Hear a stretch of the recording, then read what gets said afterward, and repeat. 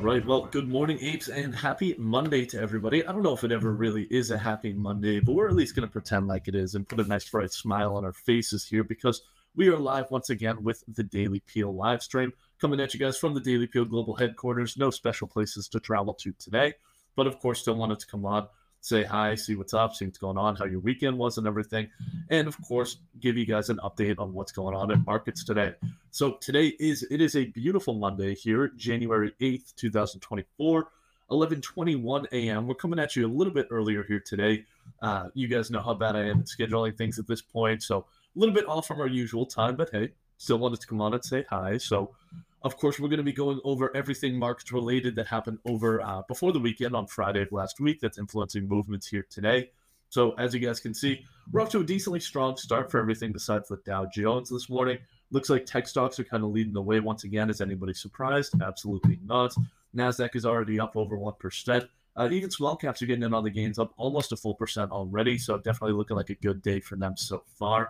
But let's go ahead over into the Daily Peel and talk about what was going on Friday leading into today's movements, and of course all the fun stuff that happened this weekend.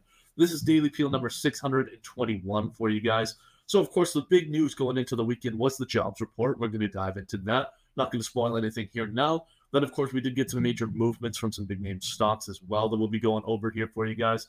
Some jumpy moves and some very strong moves to the downside, at least in this edition here today. Can't wait to shit all over those companies. That's our favorite thing to do. And then of course, you guys have seen the Stanley ball. You probably already own one too as well. If you're in the demographic of about 16 to 30 years old, you probably own 2 or 3 of them already. So we'll be diving into those and how ridiculous this obsession, consumer craze is over these water bottles. But hey, definitely some fun stuff going on today. All right, so let's dive in and go ahead and take a look at exactly what's going on. So, of course, it's a great time to be alive. 2024 has been a crazy year so far. We're barely even a week into it, thankfully. The only person that I would not want to be right now is Stephen Hawking, more so than anybody else. RIP to him, great scientist and everything. Would be a super tough time to be alive if you were him, but hey, those memes have been crazy, so we're very here for it. While the 2024 meme market is doing very well, the equity market hasn't been doing so well. Today, it looks like it's going to be bucking that trend a little bit, but we certainly hope to continue that going forward. We actually did get some real performance on Friday from the WSO Alpha portfolio. Managed to rise about 30 basis points thanks to some new and hefty trades that we actually placed. So definitely go in and check that out if you're interested in following along and losing, making money right alongside us. All that fun stuff going on. We had some wild movements from the 10-year, 2-year yield as well. Some very strong spikes, at least on Friday. Turned out to be a whole big nothing burger because things basically finished exactly where they started. 2-year around 4.4%, while the 10 years yielding right around 4.05%. Let's go over some of the headlines for the day as well. So this was something we couldn't get into too much because it dropped on like Sunday evening, but it's 100% what we're going to be covering tomorrow. Looks like there's going to be a new budget in place to keep the U.S. government operational after that February 2nd Groundhog Day deadline. Should be interesting to see exactly what goes on there because I'm sure they're going to find some kind of a way to fuck it up. We just don't know exactly what that's going to be yet. Peloton shares have been ripping once again. These partnerships are really keeping them alive. The newest one is with TikTok and ByteDance, of course, so that's some great stuff to see. JP Morgan, they are either absolutely insane, high on meth, or smoking crack, or whatever it is, to say that we have over $1 trillion left in excess savings. Certainly don't know if that's true, but hey, that's what the chart says right there. Go ahead and dive into that a little bit more and let me know what your opinions are. Now, there were some cool charts also published in this CNBC article right here. If you're going to click one of these links, I'd definitely check out this one because that kind of sets you up well for exactly what happened in 2023 in terms of macro market performance and get it kind of situated for going into this year so that we can hopefully lose a little bit less money than we're used to. I mean, at least that would be great. We all know that's not going to be very likely for me, but maybe it will be for you guys. All right, let's go ahead and check out the jobs report. So needless to be said at this point, because I'm sure you guys have all heard, but the jobs report was incredibly strong for the month of December. Let's scroll back up to the top of this report and get the headline information. So non-farm payroll employment increased 216,000 in December. That was much stronger than expected, much stronger than October and November numbers as well. As we can see here, the unemployment rate, despite kind of becoming a little bit strong, despite these job additions coming in stronger than expected, unemployment rate is still ticking up. That's largely to do with the labor force participation rate in the population to kind of employment participation ratio. If we go ahead and scroll down a little bit, we can see exactly what's going on there. There were some changes in the labor force participation and the employment to population ratio decreased 0.3% in December, but it really wasn't much of a change for all of 2023.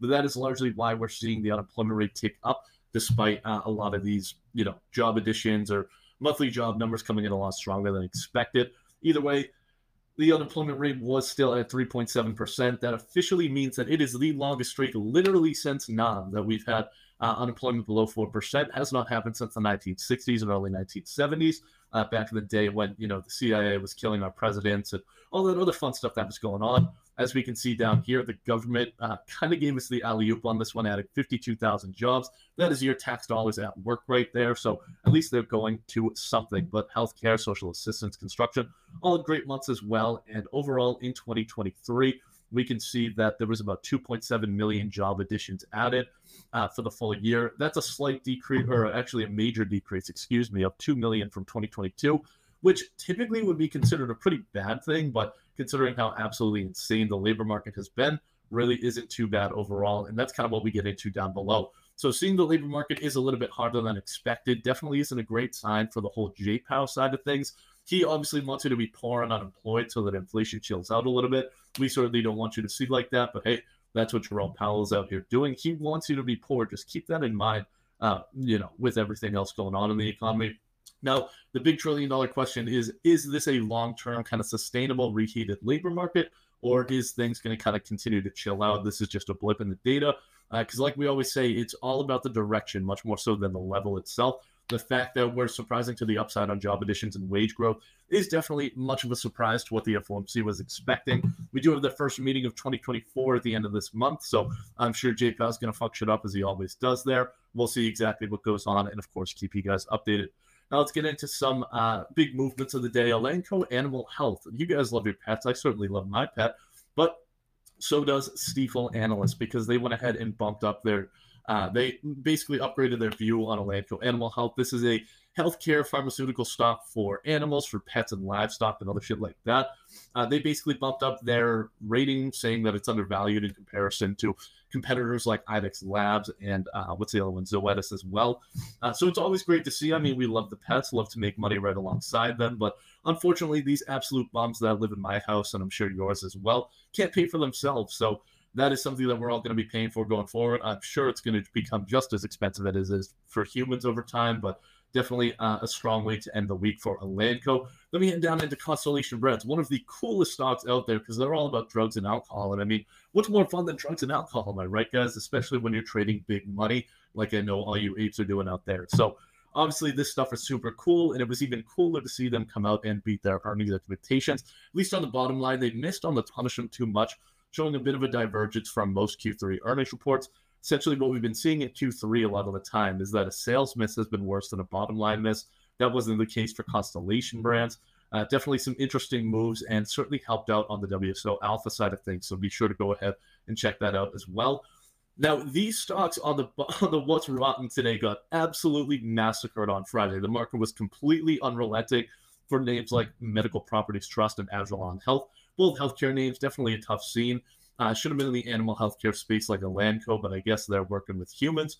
Medical Properties Trust, this is absolutely batshit insane if you ask me, but essentially this company is just not getting paid rent by one of their largest tenants. If I wasn't to pay my rent, I would have the landlord, the SWAT team here fucking knocking on my door immediately just for missing a couple $1,000 payment. But when something like Medical Properties Trust is $50 million in arrears in terms of their rental, nobody even cares. Medical Properties Trust even lended them $60 million to get them through these tough times.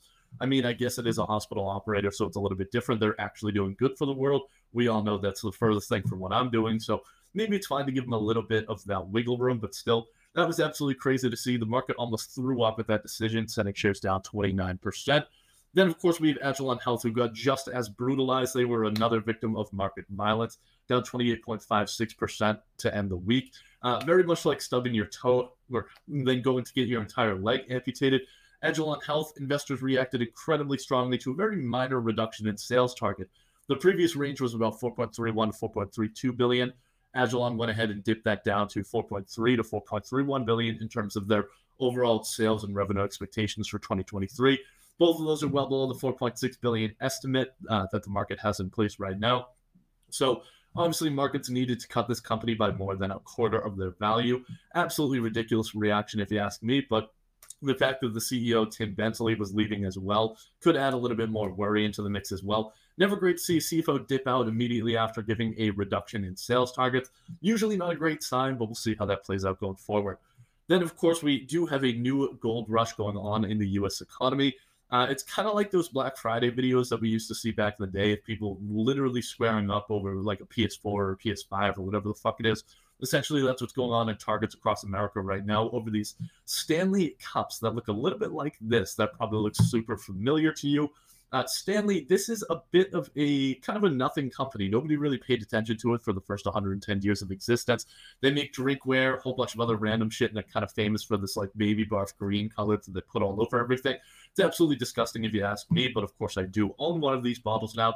Shout out to Grandma Murphy for getting me that for Christmas. Always great to see. But getting back to the story, so CNBC came out with their own projections on the numbers of that Stanley is actually making from this. And essentially what they're saying here, I'll scroll in a little bit so that we can all read this together.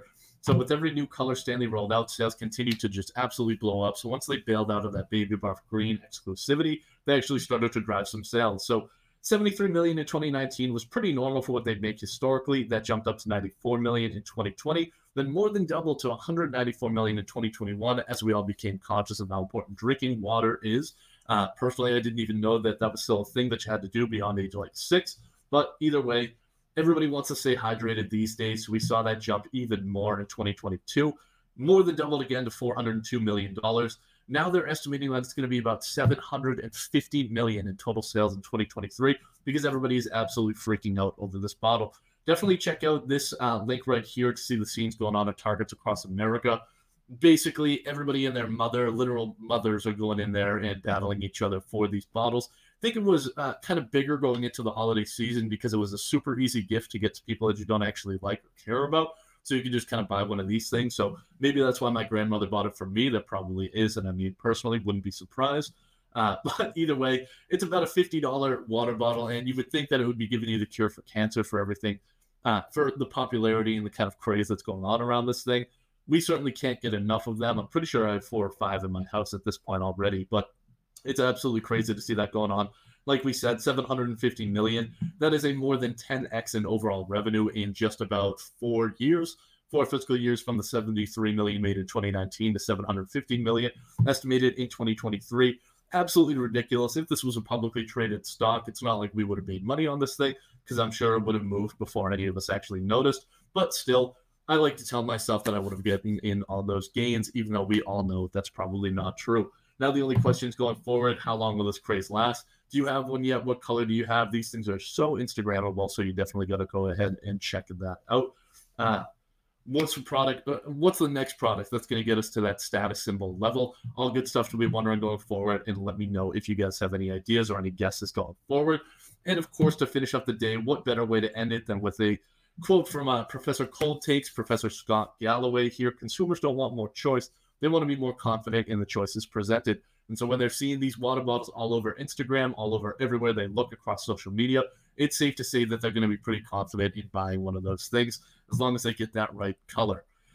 Anyway, thank you guys so much for joining us here today. I know we came on a little bit earlier than expected, so some of you might have been missing out. Obviously, love to see the comments going on. Hello to everybody out there. Let's see, do we have any questions that I can address? Let's see. Yeah, it doesn't look like any questions, but thank you guys very much for the comments and everything else going on out there. We hope to see you guys tomorrow, and like I said, happy trading. Thanks again, guys. Bye now. And thanks to you, my listeners at Wall Street Oasis. If you have any suggestions whatsoever, please don't hesitate to send them my way, Patrick at wallstreetoasis.com. Until next time.